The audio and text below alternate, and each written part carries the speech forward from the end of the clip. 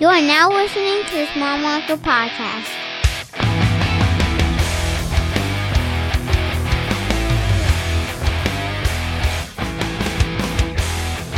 Yeah, what am I getting into? I don't What are you doing tonight? What is going on? I think I have a problem. You sure do. Welcome to the Small Market Podcast with your hosts, Wataki and Hoffman. Hope you're all doing well out there in radio podcast land. Wataki, how you doing today? I'm doing phenomenal. Hoffman, Yes, happy sir. birthday, sir. Oh, thank you. Yes. Hoffman's birthday.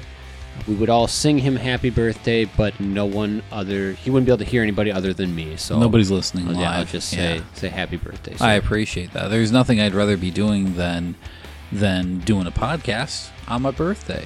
I took the day I off. put you to work. And prepared for it. This is my gig. This is my job. I love doing this stuff. So, yeah, this was a pleasure. And not only that, but we got a real life celebrity to. Like we've never had real life celebrities. Hoffman. Well, we've had, but it's a rare occurrence, right? Right? Yeah, I mean, we don't it's get- not extremely often. Exactly. I mean, we don't always get a Michael Westendorf on the show. You know? Westendorf. Cringe. Today, we got Mr. Gregory Kelser on the show. This is his second time appearing on our show. He was very kind to us. A class act, in my opinion. Yep. He's a And- throwback. Yeah, and you and I both read his book. We could do a whole podcast on the struggle of you trying to find not one, but 2 copies of Mr. Kelser's book. You hunted down 2 copies Well, of Tales from Michigan State Basketball. so here's the deal. You can go to Greg Kelser's website, GregoryKelser.com.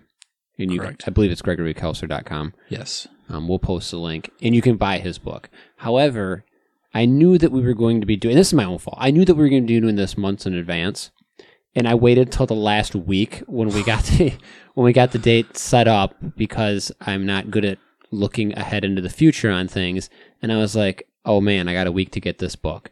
So now I'm looking all over to get it.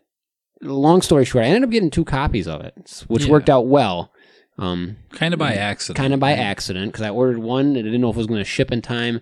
And then I was like, all right, give me, and then I went to a bookstore and found a used copy of another one. So Yeah. I was able to get you one and read one myself. Which was super helpful. Absolutely. And there's so many great stories in that book. Yeah, it is. This book is awesome. This is a really, really cool book, and a lot of little anecdotes and And not just about him, but that whole team for Michigan State, Yeah. that whole national championship team. And what an iconic game that is. Larry Right. Bird on one side, Greg Kelser, Magic Johnson, and the rest of the state team on the other side in that national championship game. Bird's team's undefeated going into it. He hands them their only loss of the season in the final. I mean, Right? just I am such a you gotta make a movie out of this story. dude. Wataki, I am such a fanboy of that rivalry, and like there's books written about the rivalry between Magic and Bird, and especially it starts kind of from this college. game Yeah, in college. in that game, in that team. Yep. And I was reading it and I'm thinking, the new coach, Judd Heathcote, comes in and he's hard nosed, in your face, do it my way.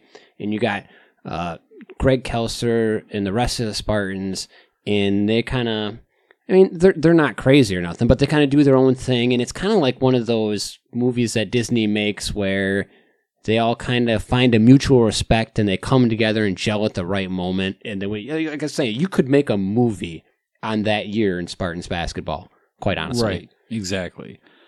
Well, and to get his side of the story, or to get this story from Greg Kelser, he's like the perfect spectator because he's such a good storyteller. He's got plenty of experience being a broadcaster for the Pistons for many years. Mm-hmm. So getting to talk to him on every level, I feel like we missed the mark the first time we talked to him. We absolutely did. We really didn't give him the credit he deserved. We completely We didn't have a overlooked good subject material, really. Yeah. Our questions weren't on point. It was just a rough interview all the way around. Yeah. And like I was talking to you about it before the show, I felt like we left that interview feeling it was kind of awkward and clunky. So I can only imagine how it felt on his end. Right. He probably thought the same exact thing. Like, who the hell are these guys and what the hell am I doing?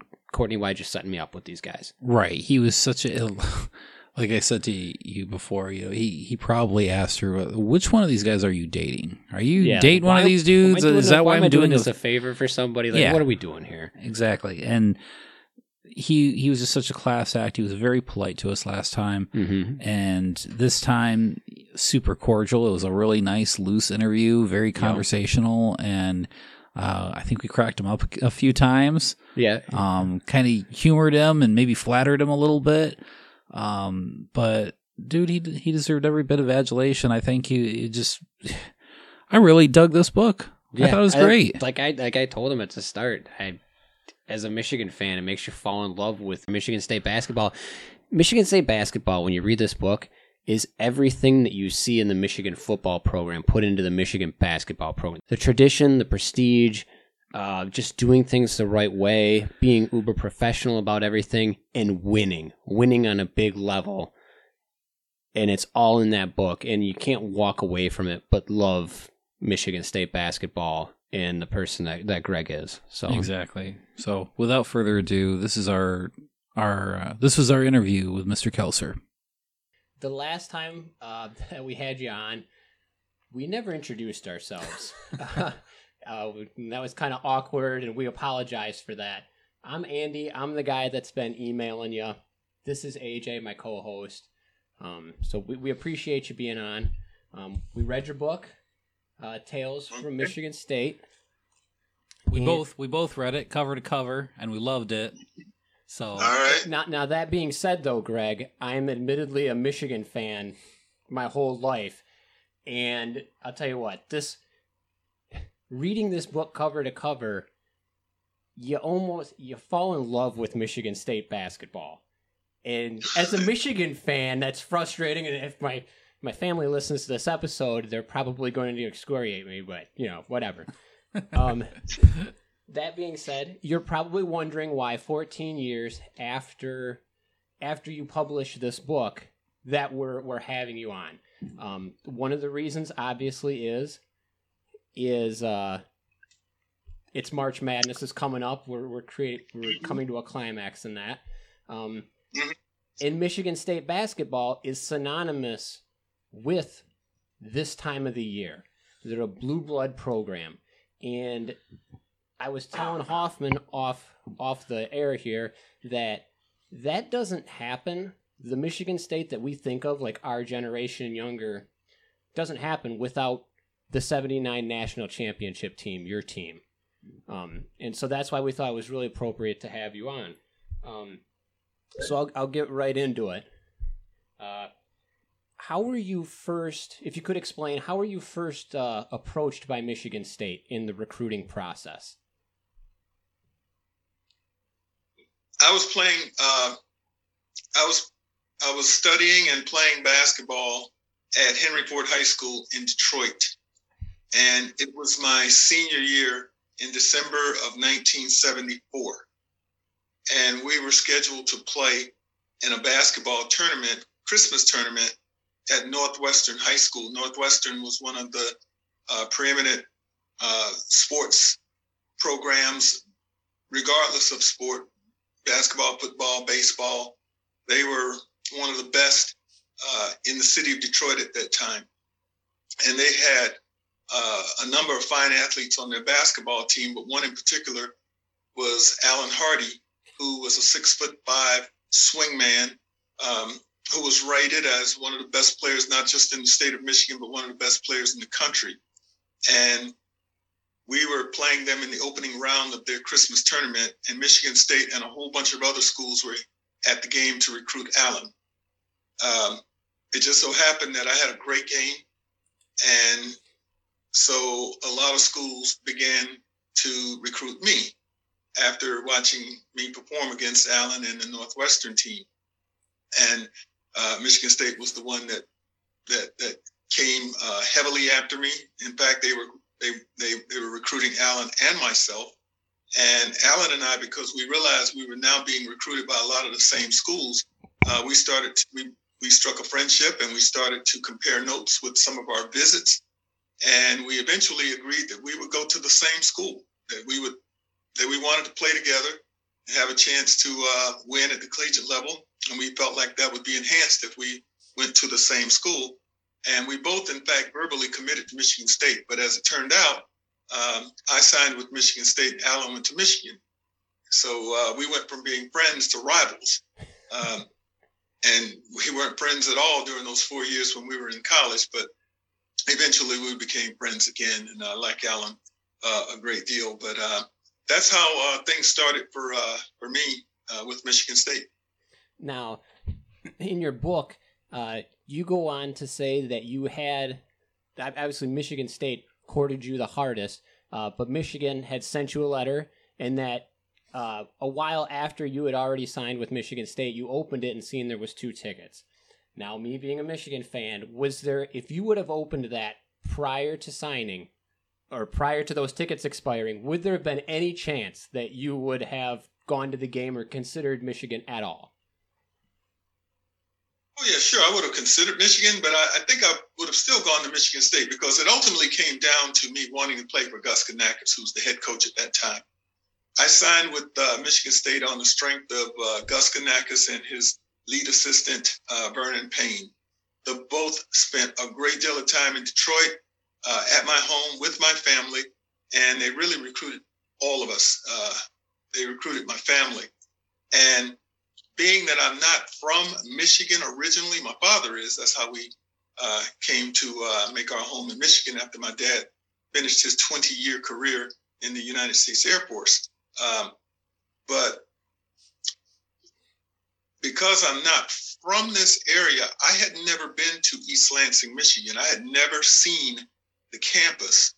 And yet I signed with Michigan State on the strength of my relationship with those 2 aforementioned gentlemen, Vernon Payne and Gus Kanakis. Now, I eventually did take a visit to East Lansing, but it was 2 weeks after I had signed my national letter to go there. So having said that, I don't think that, unless Johnny Orr and his assistants would have been just off the charts, charismatic and influential and genuine about how much they felt I could help their program, unless they just really, really far exceeded any expectations that anyone could have imagined, I don't think that it would have changed anything. Right on. That's kind of, I was talking to AJ off air, it's kind of like a butterfly effect. A lot of things fell into place, like not opening that letter. Vernon Payne is somebody that you mention a lot in the book.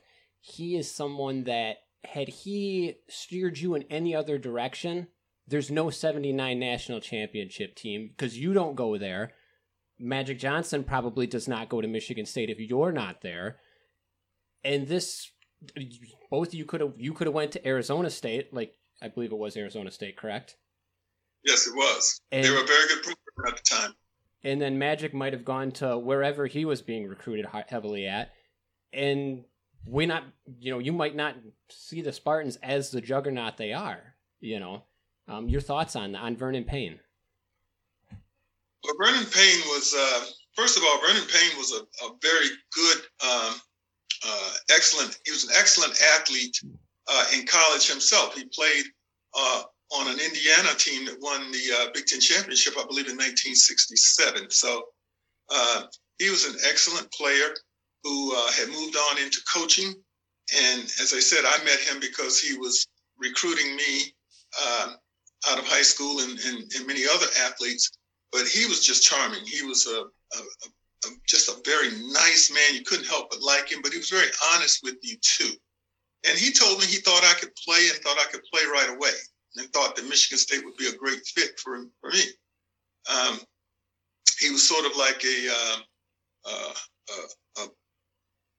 not a father figure, but he was sort of like you could say a father figure. I was very happy and very fortunate to have my father in my life and at home. But away from home, he was kind of an extension of that. And I trusted him, and I could talk to him about anything that was bothering me. Like I said, hard not to like, and hard to say no to. If he told you he wanted you and he felt like you would be that you would be a benefit for the program, you believe that. He recruited several other players that would go on to help Michigan State win a national championship. My teammates Ron Charles and Earvin Magic Johnson, and we were all recruited by Vernon Payne. And Vernon Payne was on his way out the door at Michigan State when he helped them sign Earvin Magic Johnson. He signed Earvin knowing that he'd never coach him. He'd never be a part of his career at Michigan State. He had already decided to leave and go coach at Wayne State University in Detroit. So he sort of did Michigan State a huge favor in helping to seal the deal on Earvin before leaving. And again, he probably didn't get enough credit for his role and his impact on putting the people in place to help Michigan State and our charge to a championship. Well, that certainly speaks to his class, to be able to knowing that you won't be there to celebrate the success, but to continue to push for it on behalf of somebody else. That definitely speaks to his class. In the book, you seem like you butt heads a lot with Judd Heathcote. I mean, I shouldn't say you butt heads a lot, but he is one of those old school hard nosed coaching style coaches. And how much did your being a part of a military family help you in that situation to be able to handle that kind of a coaching where some people might not be able to handle it? I can't remember the specific name from the book, but there was a gentleman that quit the team due to Judd Heathcote. Well, Judd was a tough coach. He was a hard driving, in your face, every day type of motivator, and that was his style. And if you weren't used to it, then it was difficult to become used to. And I can't say that I was used to that, especially having played my first year with Gus Kanakis, who was the other extreme of that. Very effective, but just totally different in his manners of pushing and getting players to play and reach their potential. I've often said that, for the first time in my basketball career up to that point, and I'm not talking about a ton of years, but I started playing basketball on an organized level when I was 10 years old. And by the time Coach Heathcote came around, I was 19. So it was definitely tough getting used to that on a daily basis. A coach who accentuated the negative. In other words, he really harped on your weaknesses, and he didn't care too much about the things that you did well. He wanted you to be attentive to detail in terms of how you can get better on the things that you don't do so well. And every day with that can be overwhelming for sure. But having been in the military and having understood discipline and respect for authority and things of that nature, it helped me tremendously. I understood who the boss was. And I also realized that if I was going to be a part of his program and if I was going to thrive and get better, I had to work with it. Now, the one thing I can say about Coach Heathcote that I truly appreciate, always have appreciated and been thankful for, is that if you belonged out there on the court, then you were on the court. He didn't play mind games with you. He didn't mess with your playing time. He didn't punish the team to make a point to any one individual. Now, he had his ways of getting after you, for sure, as I mentioned, but when it came to putting the people out there that gave us the best chance to win, he did that every single time. I started every game I played for Judd Heathcote. Every single game that I played for him, I started because I was supposed to be out there, and the same thing with all the other people. So I think that he understood. I think that, when it was all said and done, I think Coach Heathcote learned a lot about players and young men. You're never too old to learn. And I think that I can't say he ever mellowed, but I think that, he reshaped some of his methods and some of his coaching style over the years. But for the guys that had to play for him his first 2 or 3 years, there was some days when you felt like maybe not going to practice, or I have to be honest with you. But having said all of that, and if I had to do it all over again, I certainly would not run away from playing for Judd Heathcote. He helped me to become an All-American basketball player. He helped me to become a professional basketball player. And he also pushed us all to graduate, to get our degrees, and that was important as well. So he covered all the bases. All right. Excellent. I know you're going to downplay this a little bit, Mr. Kelser, because it's only like a short blurb in the book. Like you tried to kind of just sneak it by, but and I'm a big Magic fan, but I'm sure that people bother you about Magic Johnson every day, so we're not going to do that. But I just wanted to ask you if you could kind of tell us a story about how you helped develop the hook shot in Magic's game. Oh, I developed his hook shot? How you helped, well, it says that in the book, where you kind of helped him develop his hook shot. Like when he went to the Lakers and he was doing that in the playoffs and stuff. And I know you're laughing, but like they kind of, the press asked him about it. I probably said that tongue in cheek. No, let me tell you something about Earvin Johnson. Sure. He was a hard worker, and he was a driven player, and winning meant everything to him. So he did not mind putting in the time to make himself better. I really appreciate that about him, and I admire that about him. And even when he became a professional, he was one of the best players in the league. He would always spend time in the offseason trying to add 1 or 2 elements to his game that would make him better than the year prior. And this was even after he had won a couple of championships, after he had won some MVP trophies. He was still looking to get better and better. That's just how important, not resting on his accomplishments and wanting to be the very, very best. That's how important those things were to him. So he did not mind putting in the time. I feel very fortunate that that my time at Michigan State coincided with his, because how often do you get a chance to play with one of the greatest players of all time? And that's what he is. He's on that list. He's on that list of maybe the top 10 basketball players of all time, maybe even the top 5. Yeah. I think that I used to take exception to people saying that he made me better, but I understand that term a lot more now than I used to, because when he went to Los Angeles, Kareem Abdul-Jabbar was a 10-time All-Star and a champion. Yet when Earvin got to Los Angeles, he made Kareem better. Now, if that can be said about another player that's on that very short list of all-time great basketball players, then certainly, I don't feel like maybe I need to take exception to it. He really enhanced what I did well, and who wouldn't want to play with somebody like that? Right. Well, and that could be said about all great players, is they tend to make their entire team around them better.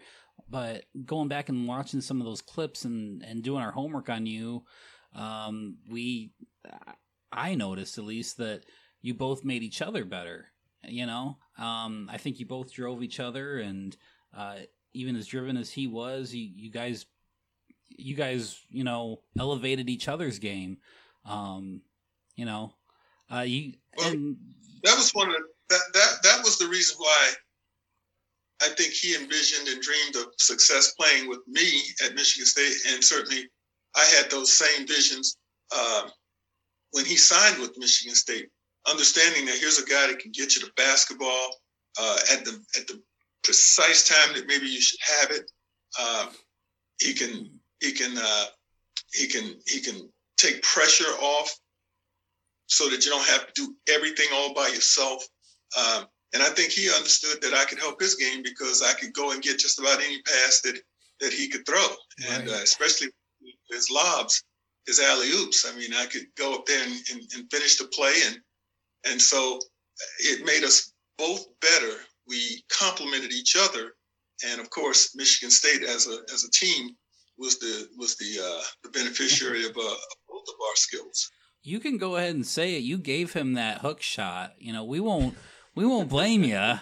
I know that the narrative is that Kareem gave that to him or passed that down to him or whatever, but we know who really gave it to him. That was you back at Michigan State. So we played a lot of horse games, and I won most of those. And I probably used the hook shot a couple of times to put that last letter on him. Yeah, you did. Yeah.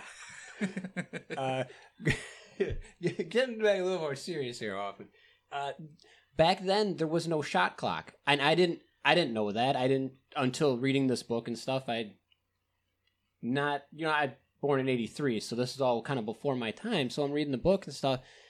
You're fourth on the Spartans' all-time scoring list, and first still hold the rebounding record.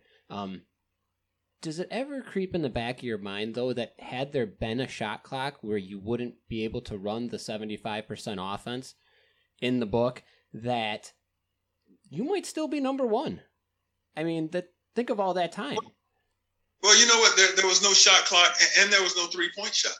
Well, that too, yeah. Yeah, so you know what? It may have added a few more points, but yeah, I remember when I was a freshman, and Terry Furlow, my teammate, great teammate, fantastic player, one of the best players I ever played college ball with, and an extremely hard worker. He set the new record in 1976, and I said then that I feel like I can break that record, and certainly I was able to do that. That was just one of the individual achievements that I had set for myself. Obviously, winning a national championship for Michigan State was the ultimate goal. But I was the leading scorer for 7 years. And I remember in Scott Skiles' first year as a freshman, and my father, we were watching a Michigan State game, and we were looking at Skiles, and my dad said that's the guy that's going to break your record, because Scott was that impressive in his first year at Michigan State, and lo and behold, he did break it. And then, of course, Steve Smith broke his, and then Sean Respert broke his. So, while it would be nice to still be up there, nothing takes the place of the championship. And I'm sure those three guys that are ahead of me in scoring would trade it all if they could, if they could say they won a championship for the school. Now, as far as rebound is concerned, I am second now. I'm no longer. Oh. Draymond Green. That's right. Right. Yeah, Draymond Green passed me up by 4 rebounds. Yeah, he's only got 4 on you. Yeah. I kid him all the time. He beat me by 4 rebounds, but he played 30 more games. Right. But then, just as I say that, I have to acknowledge that I beat when I got the record, it belonged to Johnny Green, and I probably played 25 more games than Johnny Green. Johnny Green is, without a doubt, not only the best rebounder in Michigan State's basketball history, he's probably one of the best rebounders in Big Ten basketball history. So, we all have to kind of give it up and face the truth. But, once again, the thing that's so important to me, and I had a lot of individual success at Michigan State, of which I'm very proud. But winning that national championship, it caps it all off. That's the crowning jewel for me, because you can go all around the basketball history, and you'll find plenty of individual achievements from some great players, but only a select few get to say that they actually won the championship, and I'm proud of that. I wish we had won 2. Well, and to say that you beat Larry Bird doing it, I mean, that's pretty darn cool. So that in your book, Craig, one of my favorite lines that I read, and I actually kind of chuckled out loud, was when it was written, someone asked you, "Are you glad you made Larry Bird cry?" I actually chuckled out loud reading that. I was like, and then I thought about it. I was like, man, if you're that dude to do something like that, you hang your hat on that. Right. Larry was a tremendous player, probably the best player that I faced in college, that I had to deal with, that we had to deal with, because he was so incredibly talented. And like Urban, he was driven, had an incredible will to win, hated losing. And the only way we could even slow him down was to play him with, an extra defender the entire game. We were not going to be able to stop him by guarding him man to man or with one guy. We had to make sure there was added attention applied to him so that we could just have a chance. I mean, we sat and watched him in their semifinal game against DePaul shoot 16 for 19 and score 36 points against man-to-man defense. And we knew that, we try to do that, he'd do the same thing to us. So the way we defended him showed the respect that we had for him. And even with that, Larry still managed to get 19 points, but he needed 21 shots to get there. And that's exactly what we needed to happen. And then we couldn't allow him to pile up a bunch of assists to his teammates. So we were able to cut down his passing lanes with our length, with our zone and our extra defender on him, and ultimately win the game and give them their only loss of the season. But when people like to bring up that Larry was crying in a towel, well, there was going to be some crying that night. It was either going to be them or it was going to be us. You don't get that far and not achieve what you came there to get, and not feel it and not have your emotions just absolutely ravaged if you don't get it done. So I could empathize with him, but I'm so glad that it was not us. But had we lost that game, and especially me, I was a senior. I was the only senior on our team. So it was over for me, win or lose. And I did not want to go out without the championship. Right. Fair enough.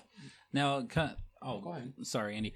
I was going to say with the reason we kind of have you on now is because of the timing, because of March Madness and the tournament coming up.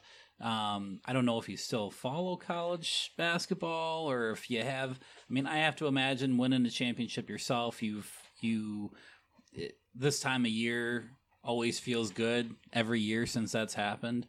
Do you have any insights as to on the tournament this year? I mean, it's a little before Selection Sunday, and what's going to take place? The only thing I can say about this year's tournament is probably going to be unlike any we've seen in the last 40 years, because you've got so many dominant programs, top-notch programs that A, may not even be there, and B, if they get there, they will get there barely and may not be there very long. I'm talking about North Carolina. I'm talking about Duke. I'm talking about Kentucky. And, absolutely. Weeks ago, I even had my alma mater, Michigan State, in that group. But I think they've emerged. I think that their impressive run over the last 2 weeks, 2.5 weeks, beating number 2, number 3, number 4, they've got to be in now. They've got to be in. And because they're cresting, because they're doing what Tom Izzo teams usually do, is play their best ball come late February into March. They're doing that right now. So I think they're going to be okay. They can shock some people. But the fact that all those other programs that would always have a good shot at getting number 1 seeds in their regions and advancing all the way to the Final Four, you don't have any of that this year.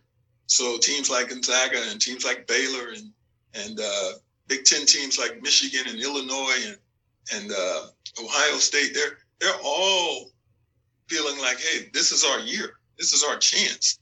And I think that's just going to make the tournament even better because of the unpredictable nature that's involved now.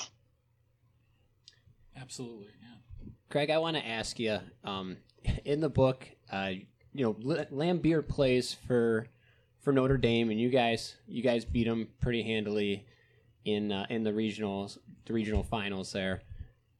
Do you ever give it? Have you ever come across Laimbeer after that? You know, broadcasting for Fox Sports Detroit and stuff, and him being a former Piston. Do you ever needle him a little bit? No, that's not my style. Bill played for. Bill wasn't the only one on that Notre Dame team. They had 6 future NBA players on that team. Bill Laimbeer, Kelly Tripucka, Bill Hanslick, Tracy Jackson, Orlando Woolridge, and and Bruce Flowers. So, they were loaded. They were absolutely loaded and had gone to the Final Four the year prior, and they lost in the first round. But, they were looking to get back, and we were looking to get there because we'd lost, we'd lost in the regional finals the year before. So when we met them, it was a big game for both teams, but it was especially big for us because we were the team that watched Notre Dame on television seemingly every weekend. And this was at a time when you didn't get a whole lot of national coverage, but Notre Dame seemed to be one of those programs that was just always on television. They were known throughout the country. So when we got a chance to play them on national television for the chance to get to Salt Lake City in the Final Four, we were extra juiced to make it happen. So we went out and played one of our best games of the season. Got the job done, as we like to say, and we advanced. But once I got to the NBA, there was, especially when you win, there's never any reason to gloat, to needle anybody. Not as far as I'm concerned. I had a lot of respect for Bill. Bill went on to have an amazing professional career, 2-time NBA champion. Everybody in the country knows about Bill Laimbeer, respects his game. But I used to see Bill all the time because, we played against each other in the NBA. And then when I ended my pro career, I became a broadcaster with the Detroit Pistons. So I was there for all of Bill's success as a player with the Pistons. And then for a number of years, we were both broadcasting with the Pistons as he was doing half the schedule and I was doing the other half of the schedule. So I would see him all the time, but there was never any need to go back and talk about, what happened in college. And I'm thankful that we won, and his winning had to come later at his championship days had to come later in the NBA. But there's nothing for Bill Laimbeer to be ashamed about. He had an incredible career, and he still had one as a coach. You're absolutely right. Speaking of the Pistons, since we're kind of discussing that, I was reading the book, and you said in there when you got drafted by the Pistons that you had to be you're like, I had to be consoled by Earvin's mother. For me, and I'm speaking just as a fan. I grew up in Michigan, lived here my whole life. You are synonymous with the Detroit Pistons, watching you on TV every game and stuff. So for me to hear that, I was kind of taken back, like, whoa, because, when I'm a kid, I don't think nothing of it. Like, hey, he's got his own life to live. I'm thinking Greg Kelser is, a Piston, he bleeds Piston blue. You know what I mean? I do now. But, that wasn't necessarily the case when I was in college. Now, I was a Piston fan. Don't get me wrong. Going to high school in Michigan, and, I got the chance to meet Bob Lanier. I worked at his basketball camp when I was in college. The great Dave Bing. I got a chance to meet him, and I even played for a former Detroit Piston in high school when Ben Kelso, the Central Michigan great, was let go by the Pistons. He began his coaching career right at Henry Ford High School as an assistant coach. So, I used to work out at the YMCA with Don Adams, and I played in Willie Norwood's summer basketball program. These are all Detroit Piston players that I had access to from the age of 14, 15 on through all the way through college. So I was a Piston fan. But by 1978, 79, the Pistons were in a bit of turmoil. They were not one of the top programs, one of the top teams in the league. I had endured sort of a rebuilding process at Michigan State to become a winner, and I wanted to continue that at the NBA level. So with the Pistons not being in that particular stage of their reorganization, I was hoping to go to one of the better teams, sort of like my teammate Earvin Magic Johnson did. He went to the Lakers, and they were already a championship caliber team. They add him, and the rest is history. I mean, they top program for the next 12, 13, 14 years. So I kind of wanted that too. But once the Pistons drafted me, I did, I felt a little down on draft day because word had it that Seattle was also interested. And Seattle was the team that just won the championship in 1979 in the NBA. So, I look forward to probably joining them and having the opportunity to keep on winning. But things work out for a reason. And I can't be more thrilled as I look back on it that the Pistons did draft me, because it did give me a chance to start my career in my hometown. And even though I was traded eventually, when I came back and was moving into my second career, which was broadcasting, it was the same team that drafted me that opened their arms and embraced me as a broadcaster. And I've been a broadcaster for the team for the past 34 years now as a result. So, if I'm not drafted by the Pistons, then that second career probably doesn't happen. Certainly not in Detroit, but who knows if it happens at all. So, things do have a way of working themselves out in the manner in which they should, even though, we don't always see it or recognize it at, when it's forming. Sure. Yeah, it's very interesting how things fall into place in life in hindsight when you look back at them. Go ahead, Hoffman. Yeah. I've got one last question for you, Mr. Kelser. Speaking of the Pistons and looking at the Pistons today, are there any kind of bright spots to look forward to for the season or anything?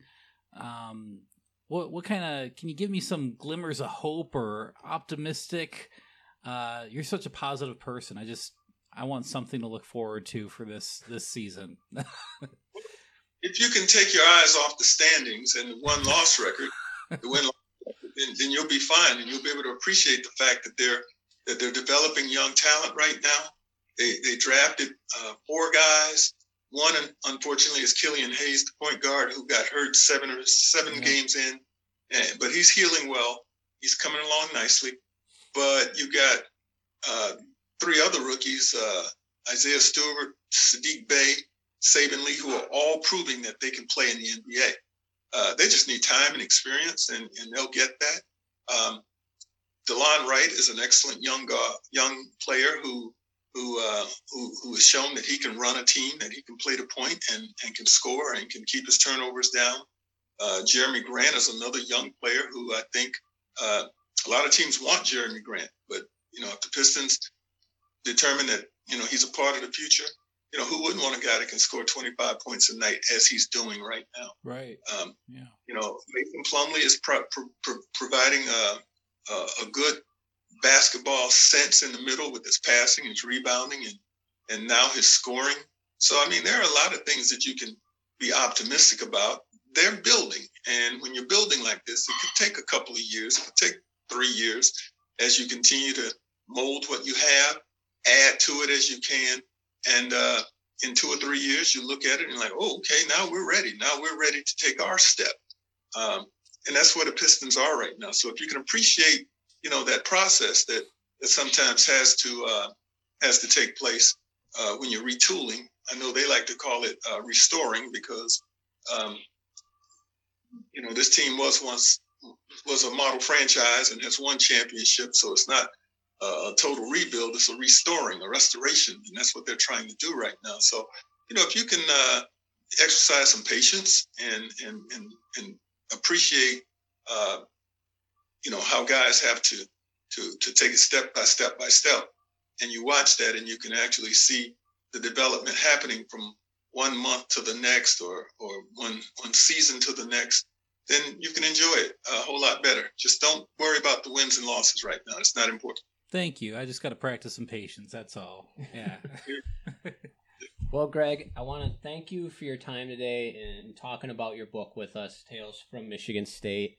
Like I was telling Hoffman before we came on, I read this book, and you're like a throwback to a time when athletes were role models, and they knew they were role models.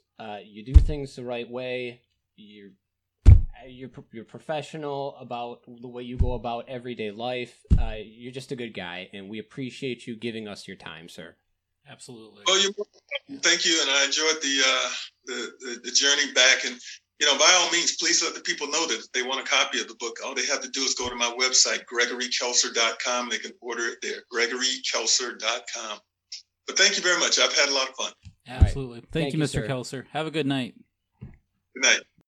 Welcome back to the Small Market Podcast. That was our interview with Greg Kelser, who was awesome. Yeah. That was a fantastic interview. He was a fantastic guest. Yeah, I had a good time talking to him. He's a real class act. I think we said that before, but very enjoyable. He was very diplomatic, easy to talk to. He didn't want to talk crap about anybody or, That's to be expected. talk though. smack about Bill Lambier. I was hoping I could get something out of him. Right.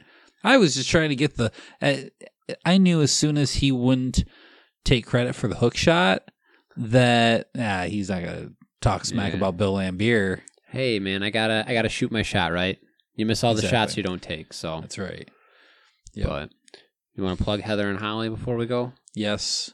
Don't sound so excited. I do. Yes, begrudgingly. No, I do because I feel like we don't do them justice. They do a lot for us, and we appreciate them being there. 228 East Main Street in downtown Midland. Heather and Holly, go check them out. Also, if you like the interview, you should really, really, really, to get all the inside stories, check out Greg's book, Tales from Michigan State. You can get it at his website, GregoryKelser.com. That's GregoryKelser.com. That was our show. Be sure to tune in next week, and thank you. Thank you for listening. Sports Ball.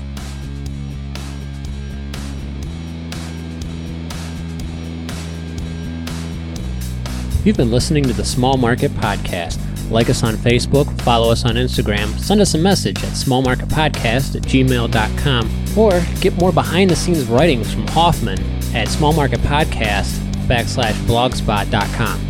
Music for the Small Market Podcast has been provided by the 8 Arm Killer.